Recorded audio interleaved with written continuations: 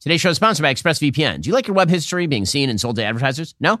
Me neither. Get ExpressVPN right now at expressvpn.com/Ben.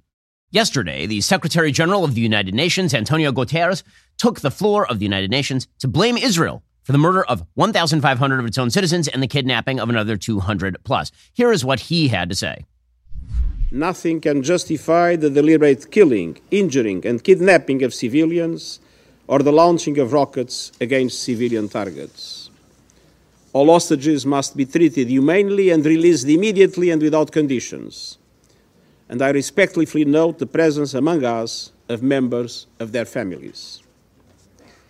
Excellencies, it is important to also recognize the attacks by Hamas did not happen in a vacuum. The Palestinian people have been subjected to 56 years of suffocating occupation. This is, simply put, Jew hatred. Full stop, Jew hatred. It is apology for terrorism. It ignores reality. The vast majority of Palestinians live under the direct Palestinian rule, whether Hamas in the Gaza Strip or the Palestinian Authority in the West Bank.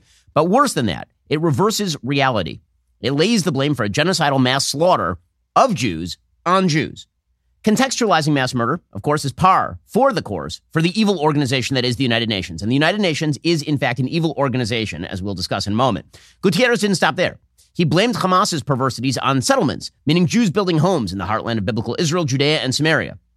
Clearly, this somehow contextualizes mass rape and burning of babies. He then drew equivalence between Hamas's Holocaust-level atrocities and Israel's military retaliation directed against Hamas. Excellencies, even war has rules. The relentless bombardment of Gaza by Israeli forces, the level of civilian casualties, and the wholesale destruction of neighborhoods continue to mount and are deeply alarming. Protecting civilians can never mean using them as human shields. Protecting civilians does not mean ordering more than 1 million people to evacuate to the south, where there is no shelter, no food, no water, no medicine, and no fuel, and then continuing to bomb the south itself. I am deeply concerned about the clear violations of international humanitarian law that we are witnessing in Gaza. Yes, this is the supposed head of the international community, likening military operations to kill terrorists to terrorist operations attempting to kill civilians, all in the name of international law and human rights. These are lies, and they are disgusting lies, and that's the point. If Guterres and the international community can somehow equate Israel with its terrorist enemies, they can achieve their actual goal, which is the survival of the terrorist group Hamas. Once again, that is precisely what Guterres called for. To ease epic suffering, make the delivery of aid easier and safer, and facilitate the release of hostages, I reiterate my appeal for an immediate humanitarian ceasefire. Excellencies, even in this moment of grave and immediate danger, we cannot lose sight of the only realistic foundation for a true peace and stability, a two-state solution. The humanitarian ceasefire would, of course, benefit Hamas and leave Hamas in place. And a two-state solution with whom, pray tell? With Hamas? With the terror-supporting Palestinian Authority who signed checks to the people who murdered 1,500 Jews? To Islamic Jihad? Doesn't matter. The end goal is obvious. Stop Israel from defending itself. Perpetuate the so-called cycle of violence. Make it harder for Israel to survive. Continue the UN's mission to destroy the Jewish state. The United Nations is a garbage heap of epic proportions. It's not merely a useless organization that costs the United States over $12 billion every year. It's an epic failure of an organization that provides cover for the world's worst human rights abusers and actively foments Jew hatred and Jew murder in the Middle East. The United Nations General Assembly is dominated by nations who hate Israel and care little for human rights, which is why from 2015 to 2022, the UN General Assembly adopted 140 resolutions against Israel. It adopted 1 against North Korea, 1 against Afghanistan, 0 against Venezuela, 0 against Hamas, 0 against China. In fact, the entire rest of the world combined merited a grand total of 68 resolutions of condemnation. Israel supposedly merited 140. The UN's particular hatred for Israel has been a long-running theme, which of course makes sense. Some 56 member nations are also members of the so-called Organization of Islamic Cooperation, the vast majority of which are directed overtly against Israel. But it means that the UN has served as the propaganda arm for Jew haters all over the globe for decades. In 1975, at the behest of the Soviet Union, for example, the United Nations General Assembly passed a resolution declaring Zionism, the political movement for a Jewish homeland, racism, prompting the U.S. ambassador to the UN, Daniel Patrick Moynihan, to declare that the UN had made anti-Semitism international law. Moynihan added, "A great evil has been loosed upon the world." Nothing in the nature of the UN has changed since. The United Nations has an entire department dedicated to forwarding anti-Israel propaganda and terrorism. The United Nations Relief and Works Agency was founded in December 1949 with the purpose of dealing with refugees from the 1948 Israeli War of Independence. Arab refugees, that is. The 800,000 Jews expelled from Arab and Muslim lands in the same time period, those people were simply taken in by Israel. The Arab nations, of course, took in none of the Palestinian refugees. The UNRWA is, in fact, the only agency at the UN dedicated to one specific population, and it has helped keep that population in refugee camps for 70 years. The UNRWA is almost entirely staffed by members of the Palestinian Arab community. It is, in fact, a globally sponsored welfare organization with 23,000 Palestinian Arab employees and just 100 UN professionals from elsewhere. It is not a UN organization. It is a make-work organization that works very, very closely with Hamas, Islamic Jihad, and the Palestinian Authority. The UNRWA has never condemned Hamas's agenda. It routinely hires members of Hamas and Islamic Jihad. One of the UNRWA's chief tasks is running dozens of Palestinian schools. The UNRWA, as you might predict, then helps indoctrinate Palestinian Arab school children in Jew hatred. According to a March report from United Nations Watch, the UNRWA has overseen the broad indoctrination of Palestinian youths into toxic and violent anti-Semitism. That report names 47 cases of incitement to violence by UNRWA staff, 133 UNRWA educators and staff who promote hate and violence on social media, and another 82 educators and staff involved in 30 UNRWA schools who create and distribute Jew-hating content to students. For example, one reading comprehension exercise for 9th graders at Al-Maghazi Middle School for boys in the Gaza Strip celebrates the burning of a Jewish bus as, quote, a barbecue party. 5th graders at that same UN school were taught that martyrdom and jihad are, quote, the most important meanings of life. This sort of stuff is not uncommon by any stretch of the imagination in Palestinian schools run by the UNRWA, which is why Hamas's political leader, Ismail Haniyeh, is a UNRWA graduate. So is Abd al-Raziz Rantisi, the former Hamas chief. So is Ibrahim Makadama, the mastermind behind Hamas's military structure. UNRWA resources are also dedicated to helping terrorist groups more directly. UNRWA vehicles have been used to transport terrorists and weapons. That includes ambulances. UNRWA schools have been used by Hamas to store weapons. The UNRWA also helps promote Hamas front groups, including the Palestinian Return Center. The UNRWA has been used by Hamas to cover its tunnels. Last November, the UNRWA, in a rare admission, protested the, quote, man-made cavity on the grounds of a UNRWA school. That's the euphemism they use. Man-made cavity, not terror tunnel. They called it a serious violation of the agency's neutrality. The statement, of course, made no mention of Hamas. In 2021, Hamas actually prevented entry to an investigative team from the UN to a shaft built under a UNRWA school. The whole purpose of this is so that if Israel tries to strike a terror tunnel, it has to hit a school. For all these reasons, the Trump administration cut off contributions from the United States to the UNRWA. Then President Biden, in all of his vast wisdom, restored hundreds of millions of dollars in funding, much of which undoubtedly went directly to Hamas. Over the course of the last couple of years, the administration gave the UNRWA some $700 million of your taxpayer money. This is why back in February, Representative Chip Roy of Texas called for the defunding of the UNRWA, noting, quote, UNRWA's lengthy and detailed history of promoting anti-Semitism, violence, and terrorism through educational materials and its continued ties to Hamas should completely disqualify this corrupt entity from receiving any U.S. taxpayer funding. It didn't happen. And so it shouldn't be surprising that after the October 7th massacre, many employees of the UNRWA went online to celebrate the mass Jew murder. So, for example, Principal Iman Hassan, who glorified Hamas's murder of babies as, quote, repaying injustices, and liked her friend's burn, burn, burn. The burn, burn, burn, of course, was directed at civilians. Or UNRWA teacher Mohammed Adwan, who defended the Hamas massacre, quote, what we do is resistance, regaining our rights, and then eulogized terrorists. Or, for example, UNRWA school counselor Niveen Afana. On the same day of the massacre, she prayed for the murderers on Facebook, quote, "Oh Allah, have mercy on the martyrs, steadfast our mujahideen, grant them victory over the unbelievers and a good ending." How about UNRWA teacher Osama Ahmad on Sunday morning, as Hamas terrorists invaded Israeli towns, according to Hillel Noor? He celebrated, Allah is the greatest above imagination. How about UNRWA pediatrician Bashir Khamis Ghanam? Right after the massacre, he shared a post praising the murderers as, quote, martyrs of the Islamic and Arab nation who were martyred in defending their homeland and nation. And none of this is a surprise. This is what the UN is all about. It is not an exception. It is not a few bad apples. The UN has been run as an anti-Semitic organization from basically a few years after its inception until right now. The United Nations is a disgrace. It has never fulfilled its core mandate.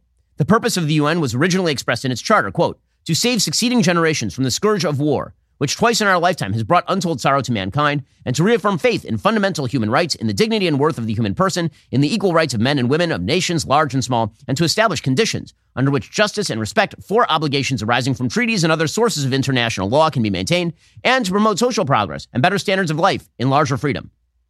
The UN has achieved almost none of these goals. The United Nations was established primarily by the United States in the aftermath of World War II in an attempt at creating a so-called family of nations. It has been a full-scale disaster area ever since, serving more as a propaganda tool on behalf of third world autocracies than on behalf of the institution for defense of democracy that served as its initial mission. The United Nations should be disbanded. The U.S. should defund it. The UN building should be fumigated and rededicated to something more useful like manufacturing manure. Never again should anyone pretend that the United Nations has the power of the moral high ground. In fact, it really never did. In just 1 second, we'll get to the latest on the ground in Israel, and we'll see the rest of the Middle Eastern autocracies, again, siding with Hamas. That is one of the things that is happening right now, which is prompting a call for ceasefires. Again, moral clarity disappeared like that. It was like magic.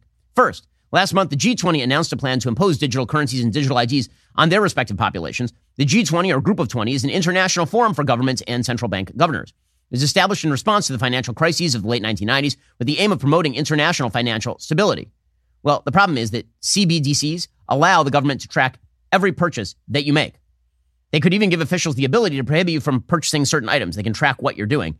There's some reason to be concerned about all of this. One way that you maintain your financial and actual real independence is by investing in things like physical gold. If you haven't yet, you need to call Birch Gold today. Talk to an expert about preserving your savings in a tax-sheltered retirement account.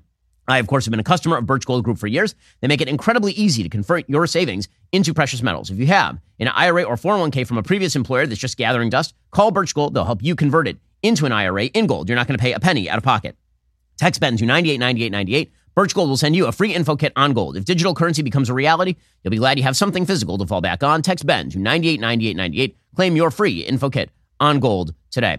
We'll get to more on this in just 1 second. First, Pure Talk believes in American values, and that when people say free, they should mean, actually free. When you switch to Pure Talk today, you will get a free Samsung 5G smartphone. No 4-line requirement, no activation fee, just a free Samsung that's built to last, rugged screen, quick charging battery, top-tier data security. Qualifying plans start at just $35 a month for unlimited talk, text, 15 gigs of data, and a mobile hotspot. Pure Talk gives you phenomenal coverage on America's most dependable 5G network. It's the same coverage you know and love, but for half the price of the other guys. The average family will save almost $1,000 a year. So I challenge you to choose a company that actually shares your values. Let Pure Talk's expert U.S. customer service team help you make the switch today. Go to puretalk.com/Shapiro to claim your eligibility for your free brand new Samsung 5G smartphone. Start saving on wireless today. Again, go to puretalk.com/Shapiro. Switch to my cell phone company. I've been using Pure Talk for years at this point. I can tell you their coverage is excellent. I trust them. You can too. Go to puretalk.com/Shapiro and switch to my cell phone company today. puretalk.com/Shapiro.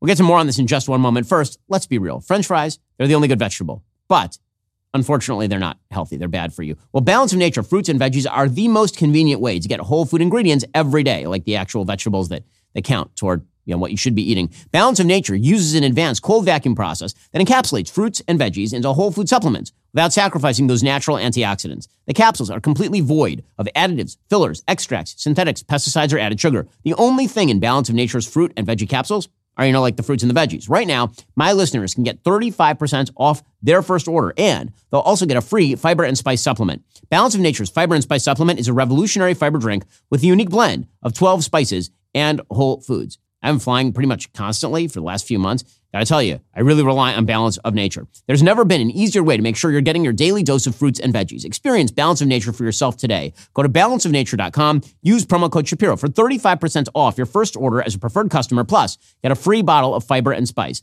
That's balanceofnature.com, promo code Shapiro for 35% off that first preferred order, plus that free bottle of fiber and spice. Okay, so meanwhile, the state of Israel is still figuring out what to do. For their part, obviously, they are fighting mad at the Secretary General of the United Nations, making excuses for Hamas and suggesting that basically burning babies alive in their beds, that's just the predictable response to land disputes. That's effectively what the UN is now claiming. Gilad Erdan, who is the Israeli ambassador to the United Nations, here's what he had to say. The UN is failing, and you, Mr. Secretary General, have lost all morality and impartiality. Because when you say those terrible words that these heinous attacks did not happen in a vacuum, you are tolerating terrorism. Of course, that's absolutely true. That's absolutely true. But of course, what's happening at the UN isn't happening in a vacuum either. Meaning the constituent nations of the UN, the people who actually vote in the UN General Assembly, the people who disproportionately comprise the UN General Assembly, are in fact nations that are either autocracies or sympathetic to terrorists. And that's just the reality of the world. I know it's an ugly reality for us in the West to contemplate, is the fact that not everybody thinks like us, that people don't agree with us, that we can't all talk it out over a cup of tea across a table.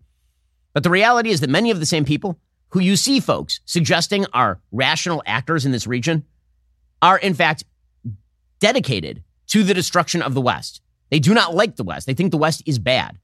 One of those people is the president of Turkey, the dictator of Turkey, Recep Tayyip Erdogan.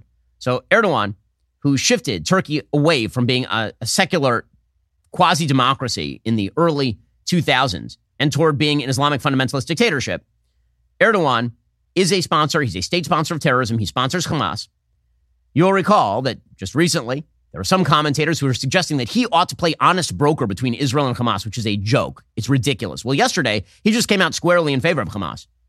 He said that Hamas was not a terrorist organization. Instead, they were a, quote, liberation group fighting a battle to protect their land, which is weird because I didn't realize their land included Kfar Aza. I didn't realize that their land included Kibbutz Be'eri. But apparently, according to Erdogan, it does, because, of course, all of that is Islamic land. Erdogan then claimed that Israel had taken advantage of Turkey's good intentions, and then he canceled a visit to Israel because he said that Israel was fighting an inhumane war against Hamas that is rich, coming from the same country that routinely violates human rights, whether it is against Armenians or whether it is against others in the region. He said Hamas is not a terrorist organization. Of course, this is the stuff that he says to his own parliament.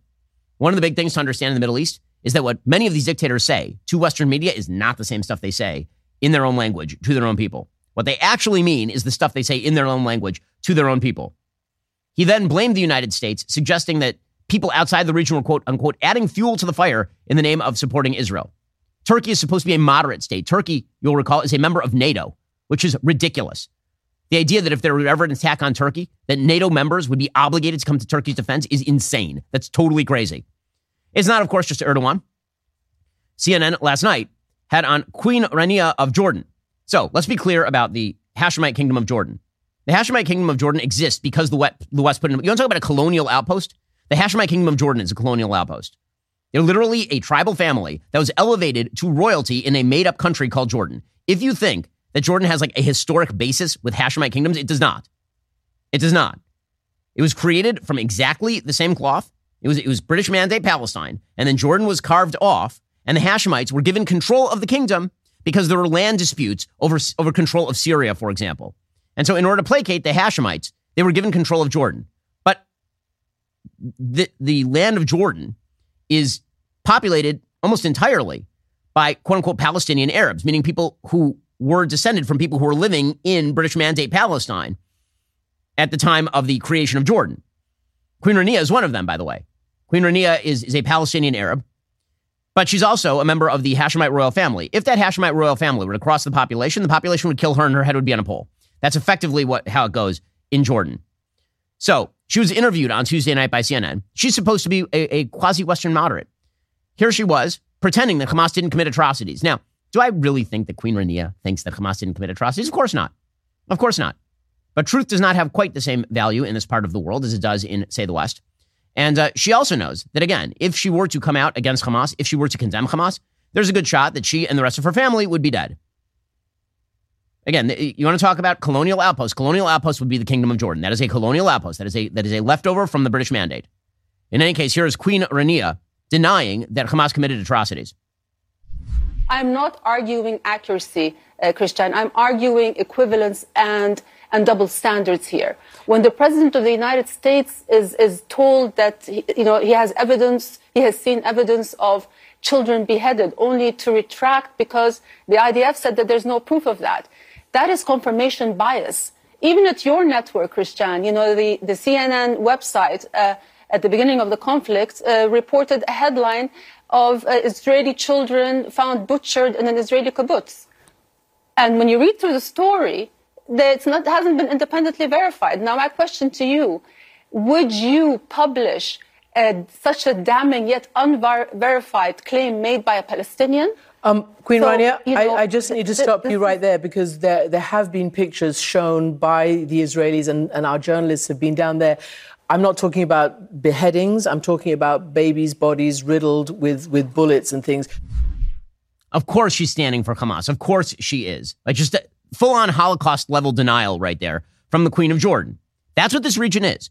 And if anybody pretends otherwise, they're blinding themselves to the reality. We'll get to more from Queen Rania. And just again, she's a Western moderate. We're all supposed to pretend that this is a moderate kingdom here. Moderation is not quite the same thing in the Middle East. First, gotta tell you, my sleep quality lately has not been good. It'd be much worse if we're not for the fact that I have a Helix sleep mattress. I've had my Helix sleep mattress for years and years and years at this point. Well, now Helix is introducing their newest, most high-end collection, the Helix Elite. Helix Elite harnesses years of extensive mattress expertise to offer a truly elevated sleep experience. That Helix Elite collection includes 6 different mattress models, each tailored for specific sleep positions and firmness preferences. Head on over to helixsleep.com/Ben. Check out the brand new collection today. If you're nervous about buying a mattress online, well, you don't really have to be. Helix has a sleep quiz. It matches your body type and sleep preferences to the perfect mattress, because why would you buy a mattress made for someone else? I took that Helix quiz. I was matched with that firm but breathable mattress because, again, I need a firm mattress because otherwise my back goes out. I need it to be breathable. I tend to heat up at night. Helix makes it all happen. For me, they'll make it happen for you as well. Go to helixsleep.com/Ben. Take that 2-minute sleep quiz. Find the perfect mattress for your body and sleep type. Plus, Helix has a 10-year warranty. Get to try it out for 100 nights risk-free. Helix is offering 20% off all mattress orders and 2 free pillows. For my listeners, go to helixsleep.com/Ben. It's their best offer yet. It's not going to last long with Helix. Better sleep starts right now. Check them out right now. helixsleep.com/Ben. Also, gotta tell you, best underwear on planet Earth, Tommy John underwear. They are the best. The holidays are right around the corner, and Tommy John's makes a fantastic holiday gift. Why not give the gift of comfort to everyone on your list, including yourself, with those new Tommy John underwear, loungewear, and pajamas? When you give Tommy John, your loved ones are much more comfortable. They can do everything better. Make giving Tommy John a holiday tradition. Both women and men love getting the gift of Tommy John. My wife loves the stuff for the ladies from Tommy John. I only wear Tommy John underwear. They are just that good. Tommy John is cozy enough to use as sleepwear, stylish enough to wear during casual nights out or quick strolls to the coffee shop. And of course, their underwear are just fantastic. I literally took all the other underwear and threw them out. I only wear Tommy John's. Shop Tommy John's fall sale. It's happening right now. Save 20% off site-wide at TommyJohn.com/Ben. That's 20% off everything for a limited time only at TommyJohn.com/Ben. See site for details. Everything from their underwear to their loungewear makes a great holiday gift. And again, restock your wardrobe today and make yourself a little more comfortable. You're wearing those underwear all the time, so they may as well be comfortable. 20% off everything right now at TommyJohn.com/Ben. Okay, so again, back to Queen Rania. This notion that the world is a collection of like-minded nations who just have to talk it out is ridiculous. It's why the United Nations as a premise was always idiotic. It was always idiotic. Pretending that the United States and China are going to get together in a room and decide on world policy is stupid. It's stupid. It's always been stupid. And that's the Security Council. What's even stupider is imagining that the General Assembly is anything but a collection of some of the worst nations on planet Earth. You got like Sudan making world policy. You got England given the same vote as like Libya. It's wild and insane and stupid. And the fact that anybody treats this way is just, once again, evidence of a cultural ethnocentrism that comes with the West. One of the great ironies of the anti-ethnocentrism movement from people like Edward Said, who wrote the book Orientalism, suggesting that the West had a dim view of quote-unquote the Oriental cultures, and that had led them to colonialism and apartheid and all the rest of it. And really, that was ignorant. We should study those cultures from the inside. Ironically, that has led to a new sort of ethnocentrism in which the West assumes that everybody thinks like members of the West. And thus, everyone can be trusted and treated as moderate. Queen Rania, again, is welcomed in capitals around the world as some sort of moderate while she stands for Hamas. I mean, here she was yesterday talking about it's a glaring double standard for the world to, defend Israel, defending itself from terrorists. In the last couple of weeks, we have seen, a glaring double standard in the world. When October 7th happened, the world immediately and unequivocally stood by Israel and its right to defend itself and condemned the attacks that happened. But what we're seeing the last couple of weeks, we're seeing silence in the world. Countries have stopped at just expressing concern or acknowledging the casualties, but always with a preface of declaration of support for Israel. And, are we being told that it is wrong to kill an entire family at gunpoint, but it's okay to shell them to death? I mean, there is a glaring double standard This is here. such trash. I'm sorry, this is such trash, and it's obviously morally equivalent trash.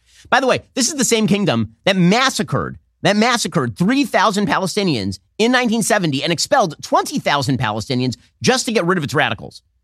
I don't see them bring that up ever, ever, ever. By the way, the Jordanian security services are not known for being particularly nice to Palestinian radicals. You know why? Because if they were, they'd be overthrown. But again, it's all fun and games when the West pretends moral equivalence. And that moral equivalence allows them to pressure Israel into quote-unquote two-state solutions and all the rest. Pressuring Israel to bring fuel into the Gaza Strip so that Hamas can use it. By the way, aerial photos show that Hamas currently has 500,000 gallons of fuel available to it. It's using all of it, presumably, to support its terrorist operations. Meanwhile, the so-called peace process partners that Israel is supposed to be relying upon, the Palestinian Authority, Wall Street Journal today, long before Hamas militants burst out of their Gaza stronghold to massacre scores of civilians with handguns and assault rifles, Iran and its allies had accelerated efforts to smuggle weapons into a different part of the Palestinian territories, the West Bank. Using drones, secret airline flights, and a land bridge that traverses hundreds of miles in at least 4 national borders, the smuggling operation is raising the specter of a new conflagration in the war between Israel and Palestinians. It poses a growing threat to Jordan, a staunch U.S. ally which borders Israel and the West Bank and has been struggling to contain a growing flow of drugs and arms. Iran wants to turn Jordan into a transit area for weapons going into Israel, said Amir al-Sabaileh. You wonder why Jordan is standing for Hamas? Because they are also held hostage by Hamas's allies. That would be the reason. And yet at the same time, it's the West promoting the idea that Israel has to make concessions to these same exact people. It's the Palestinian Authority which has allowed all of this to happen and which pays, by the way, again, they sign checks to the families of the terrorists. With your taxpayer dollars, by the way, since you're the ones who are sending money, I'm sending money to the Palestinian Authority right now. It's absurd. Meanwhile, Israel continues to fight an existential war for itself, and that existential war is not going to end with the destruction of Hamas, because that war is going to continue. Hezbollah on Israel's northern border, as I've said before, is a much higher threat to the existence of the state of Israel than Hamas is. Hamas is dangerous to Jews. Hezbollah is dangerous to the entire existence of the state of Israel, because if Israel is stretched so thin that it has to fight a war with Hamas in the Gaza Strip and has to simultaneously fight a war with Palestinian Authority and Islamic Jihad terrorists in the so-called West Bank, and it has to fight a war with Hezbollah in the north, maybe with Syria, that's an existential threat for Israel. So Israel is facing a long-term battle for its survival here. Benjamin Netanyahu's spokesperson talking about Hamas said, listen, we at least have to take Hamas off the table. We're not going to live next to a genocidal threat. Here was Bibi's spokesperson, Tal Heinrich. Well, right now we have more than 7,700 rockets that have been fired at Israeli territory since the outbreak of this war that we didn't start, a war that we didn't want, we didn't even expect. We were dragged into it by the Hamas terror organization, and we, Sandra, as a nation, we have taken this very important decision that we can no longer live next to an existential genocidal threat. This is the only reason why we are operating in Gaza right now. And we will bring an end to the Hamas regime in Gaza. Once we are done, they will not have any kind of governance bodies or military wing. Hamas can simply be no longer. Now, the only question is whether the West is going to actually allow Israel to do that or whether they're going to try to tie their hands. So far, the Biden administration has been sending a few mixed signals. So yesterday, in good signaling, John Kirby, the NSA spokesperson, he said that the idea of an immediate ceasefire is ridiculous and helps Hamas, which of course is true. Just now, as you know, the UN Security Council had a meeting. The Arab groups condemned killing civilians, but also said that we should support a peace process instead of sending weapons to Israel if we want to support Israel. Do you envisage a scenario whereby the hostages will be released, Hamas will be disarmed, and some kind of international conference will take place soon? I couldn't begin to speculate on that.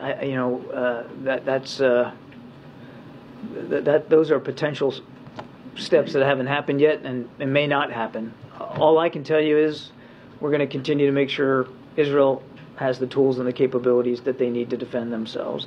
We're going to continue to try to get that humanitarian assistance in. We're going to continue to try to get hostages and people out of Gaza appropriately. And as I think you've heard us say, a ceasefire right now really only benefits Hamas. U.S. Secretary of State Antony Blinken also added, we're not seeking conflict with Iran. We would like Iran to back off. But if Iran attacks American forces, obviously we'll respond how we have to respond. And let me say what we've consistently said to Iranian officials through other channels. The United States does not seek conflict with Iran. We do not want this war to widen. But if Iran or its proxies attack U.S. personnel anywhere, make no mistake, we will defend our people, we will defend our security swiftly and decisively. The question is whether that is going to be true in action. So far, the Iranians have been launching attacks on Americans and American allies throughout the region. According to the Wall Street Journal, for more than 6 months, Iranian-backed militia groups refrained from launching drones or rockets against American troops in Iraq and Syria. That came to an abrupt end when U.S. officials said Iran-backed groups launched 10 drone and rocket attacks against U.S. bases U.S. troops use in Iraq and another 3 on a U.S. base in southeast Syria. The attacks were carried out between October 17th and October 24th. In one of the attacks at Al-Assad air base in Iraq last week, U.S. troops shot a militia group's drone out of the sky and then fell on top of an American drone and destroyed it. In Yemen, the Iranian-backed Houthis fired 5 Iranian-provided cruise missiles and launched about 30 drones toward Israel in an attack that was larger than initially described by the Pentagon. Last week, the USS Carney, guided missile destroyer, which was operating in the northern Red Sea, shot down 4 of the cruise missiles, while a 5th cruise missile was intercepted by Saudi Arabia, protecting its own airspace. The Pentagon has deployed nearly a dozen air defense systems to countries across the Middle East ahead of Israel's expected land invasion of Gaza. They've moved missile launchers to Iraq, Syria, and the Gulf. According to U.S. officials, the Pentagon is also sending a Terminal High Altitude Area Defense, or THAAD, to Saudi Arabia and Patriot surface-to-air missiles to Kuwait, Jordan, Iraq, Saudi Arabia, Qatar, and the United Arab Emirates, in the expectation that Iran goes ballistic if Israel decides that it's going to go in and wipe out Hamas. Hamas, obviously, is an Iranian proxy, and Iran doesn't want to see them taken off the board.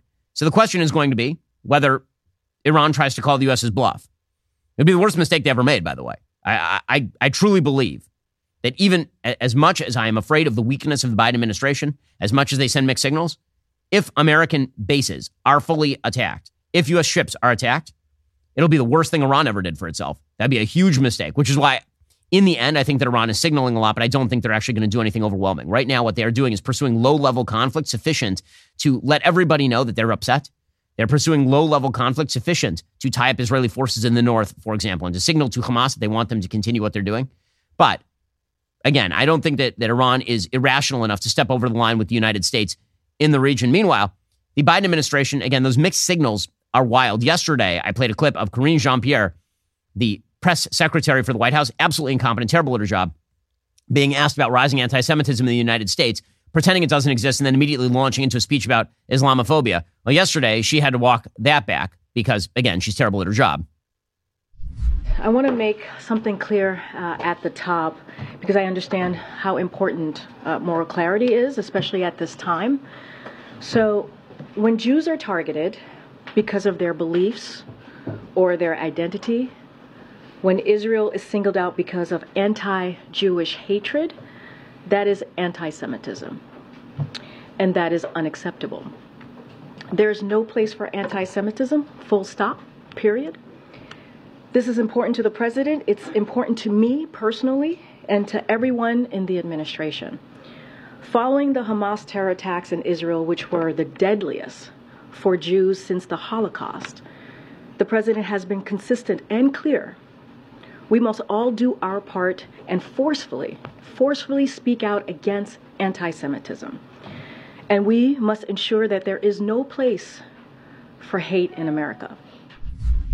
Yeah, you know, it'd be a great start would be expelling Rashida Tlaib from Congress.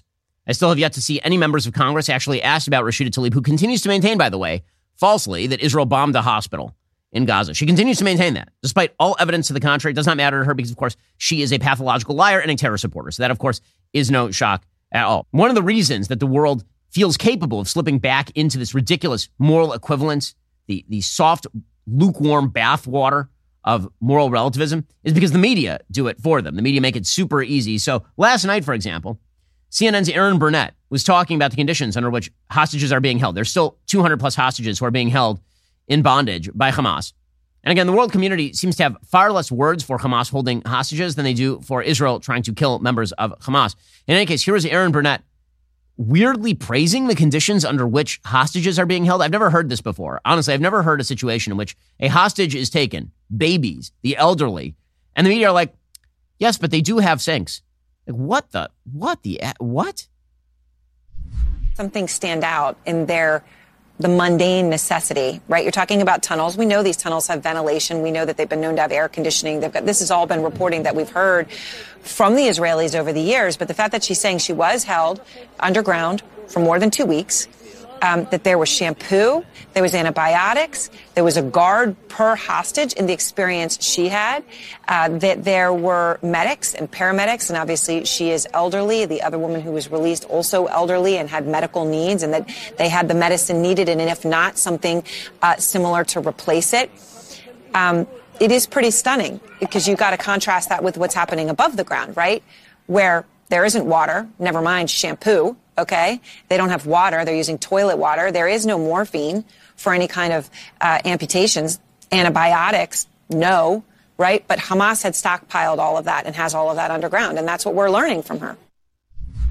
That's weird. Why are we describing the magic of the tunnel networks? I mean, what she should be saying, Erin Burnett, the logical conclusion of what she should be saying there is because Hamas cares about keeping terrorists and doesn't give a crap about its own civilians. But, of course, CNN is never going to go quite that far. Again, moral equivalence to hell of a drug. By the way, in a good move from the other side of the aisle, Florida's university system, working with Governor Ron DeSantis, ordered colleges on Tuesday to shut down a pro-Palestinian student organization. This would be a pro-Hamas organization, the Students for Justice in Palestine, which is leading a lot of these pro-Hamas protests all over the place. Administrators have said that National SJP identified itself as part of Hamas's attack, and it was a felony under Florida law to provide material support to a designated foreign terrorist organization. So that, of course, is a positive move. I've seen some people claiming that DeSantis is somehow not pro-Israel enough. That is a bizarre statement considering he's the most pro-Israel politician in America and the most effective on that score by an extraordinarily long shot. And meanwhile, you're starting to see fallout at the university level.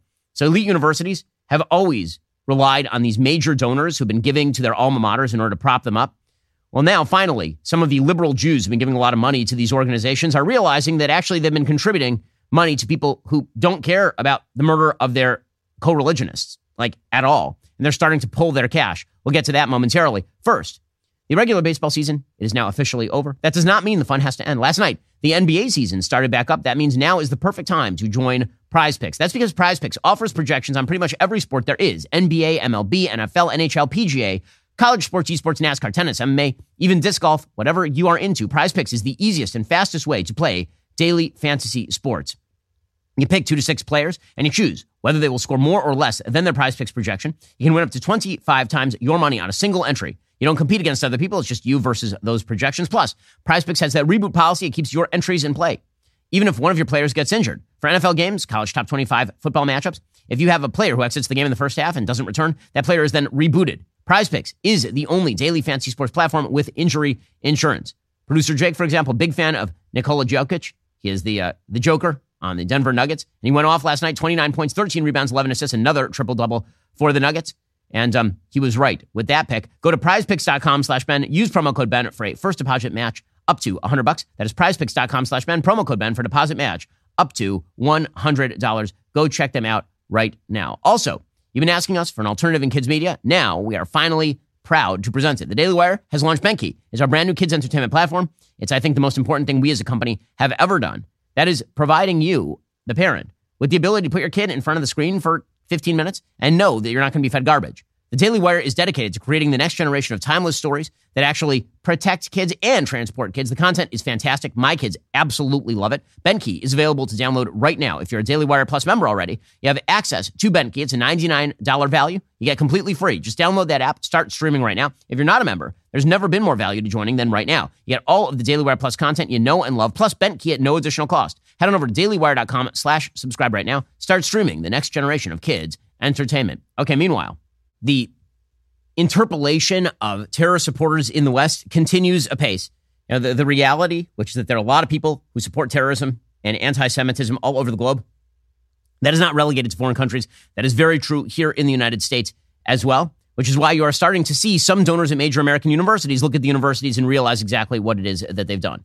The universities have full-scale embraced the decolonization narrative. That narrative started with people like Frantz Fanon back in the 1950s and 1960s, claiming that the way that the third world was going to decolonize would have to involve violence against Western institutions. Those Western institutions were evil and they had to be done away with. It was going to be a violent movement. There's a lot of sympathy for that in left-wing circles, Marxist circles particularly. That united with the sort of intersectional critical theory movement to produce the idea that decolonization was not just a project for the third world. It was something that had to happen here at home, which is why you see Black Lives Matter united with the Frantz Fanon revolutionaries.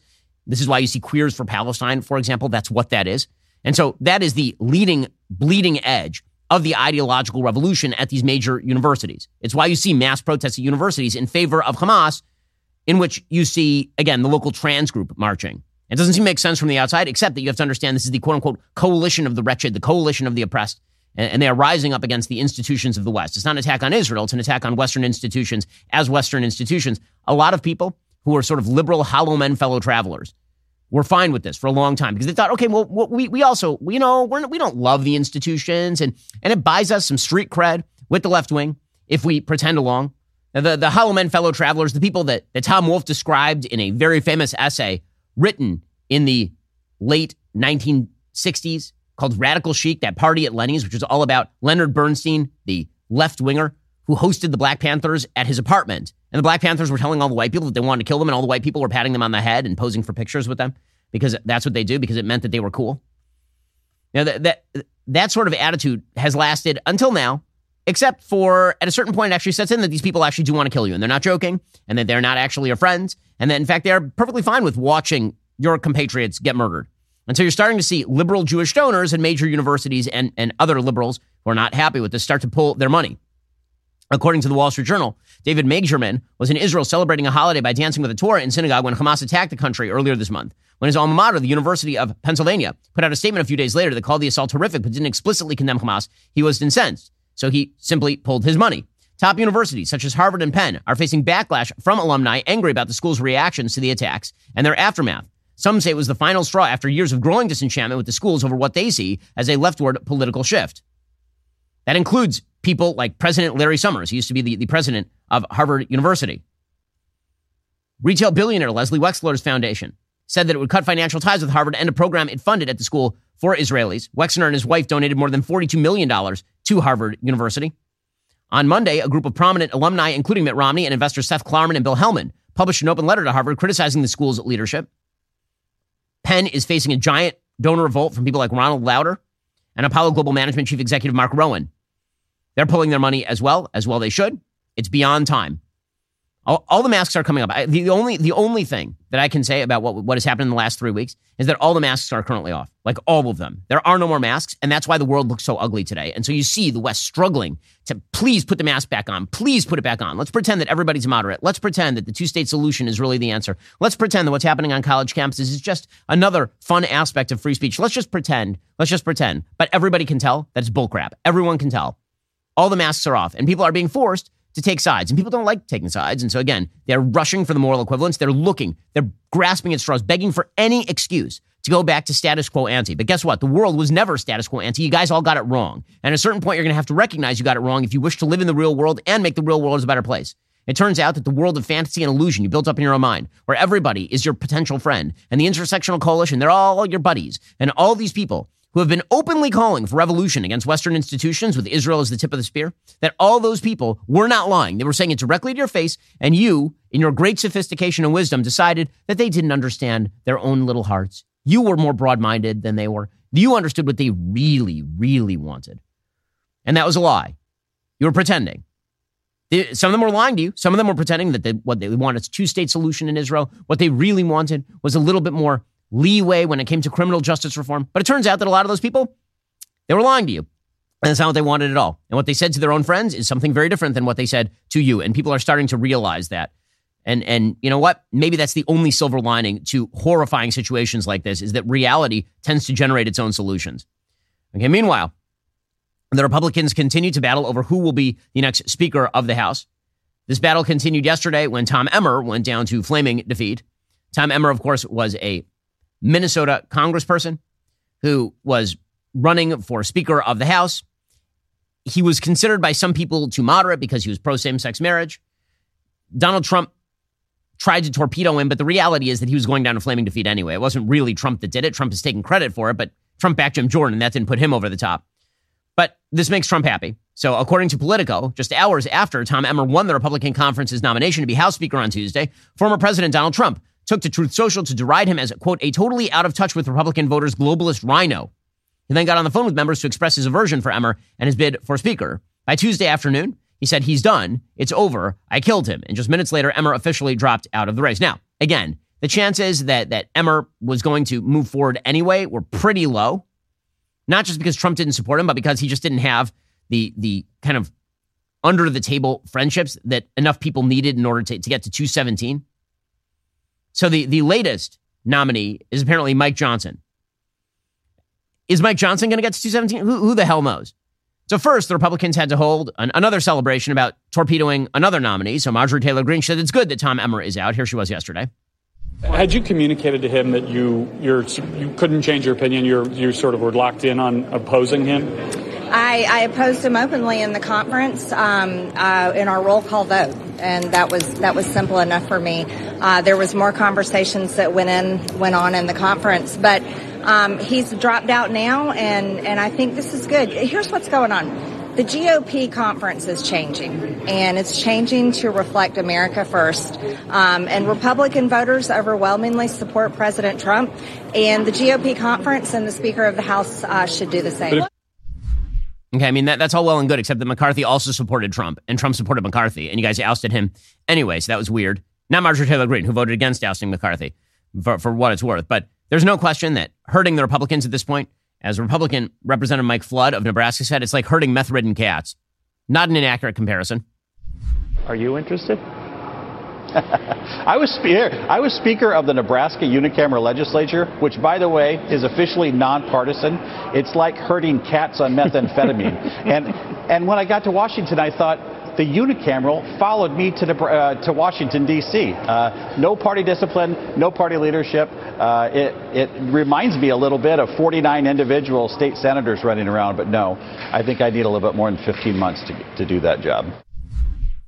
So, yeah, I mean, nobody really wants to. In any case, Mike Johnson is the guy who's up for the job today. We'll get to his chances of actually being the next speaker, which are better than Tom Emmer's and apparently Jim Jordan's and Steve Scalise's and Kevin McCarthy's. By the way, we're only about like 216 members away from getting back to Kevin McCarthy as we go around the endless wheel of speakers. We'll get to that momentarily. First, my team knows that I need to have my Black Rifle coffee every morning. Like, I need it. Particularly lately, it's been a lot going on. I need my coffee. Last night I was speaking. I got home very late. My kids got me up in the middle of the night. It was a rough night.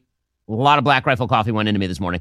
Head on over to Black Rifle Coffee right now because, again, they do make the best coffee. You can get Black Rifle delivered straight to your door through their subscription service. It's a Coffee of the Month club where you get premium roasts sourced from the best farms worldwide. Save yourself a trip to the grocery store. Get a new exotic roast every month. Black Rifle Coffee just launched their Halloween pumpkin spice collection featuring the Headless Horseman's roast and ready-to-drink pumpkin spice espresso. With pumpkin spice flavor so good, it will haunt your taste buds for all eternity. For those like Michael Knowles who love pumpkin spice, Black Rifle has it ready for him. And if you're like me and you're not so into it, Black Rifle Coffee has everything else as well. Stop running out of coffee. Sign up for a club subscription to have Black Rifle Coffee delivered straight to your door. Go to blackriflecoffee.com. Use promo code Shapiro. Check out for 10% off your order. That's blackriflecoffee.com. Use promo code Shapiro. Get 10% off. That's Black Rifle Coffee, America's coffee.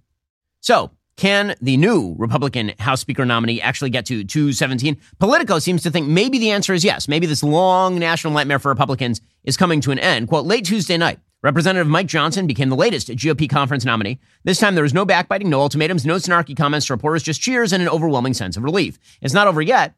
3 lawmakers voted present during a roll call poll of the conference. 22 GOP lawmakers were absent. So it's possible there might be a decisive handful of never Mikes hiding out there, but the lack of vocal opposition and surfeit of genuine enthusiasm that was aired last night on opposing sides of the House GOP marked a significant shift after 3 weeks of chaos.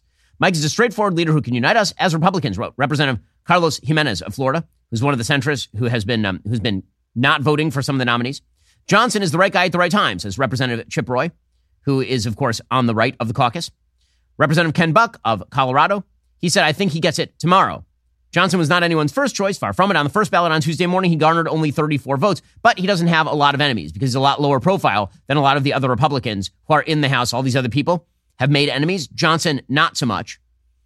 He's a 51-year-old Shreveport native. He came into elective politics in 2016. So he hasn't been in the House all that long, but he is the chairman of the Republican Study Committee. As the former RSC chairman and current chair of the Judiciary Subcommittee, he's sort of a wonky guy. He doesn't have a lot of outward ambition, and so he's sort of the guy who they came to in the end. He'd be the least experienced speaker in the history of the House. He is in his fourth full term, and he's never served in senior leadership at all. So he's not like a big fundraiser. Some of the things that are going to come up, obviously, is that he was an organizer of an amicus brief in favor of overturning the certification of electoral votes. But it does seem like the Republicans are finally tired of this, and Johnson is the least offensive guy on the block. I'm sure he'll be fine at the job. I'm sure he will, because everyone has the same incentive structure. You know who would have fined any of these people? The one thing that has to change is if he takes the job, he has to get rid of this idiotic rule whereby he needs Republican unanimity in order to go forward. He cannot continue to be Speaker of the House with the rule in place that any member at any time can call effectively for a no confidence vote against him. That needs to stop right the hell now. Here's Representative Johnson last night announcing his speakership bid. We want to thank all the press for waiting. It's been quite a process. Democracy is messy sometimes, but it is our system. This conference that you see, this House Republican majority, is united.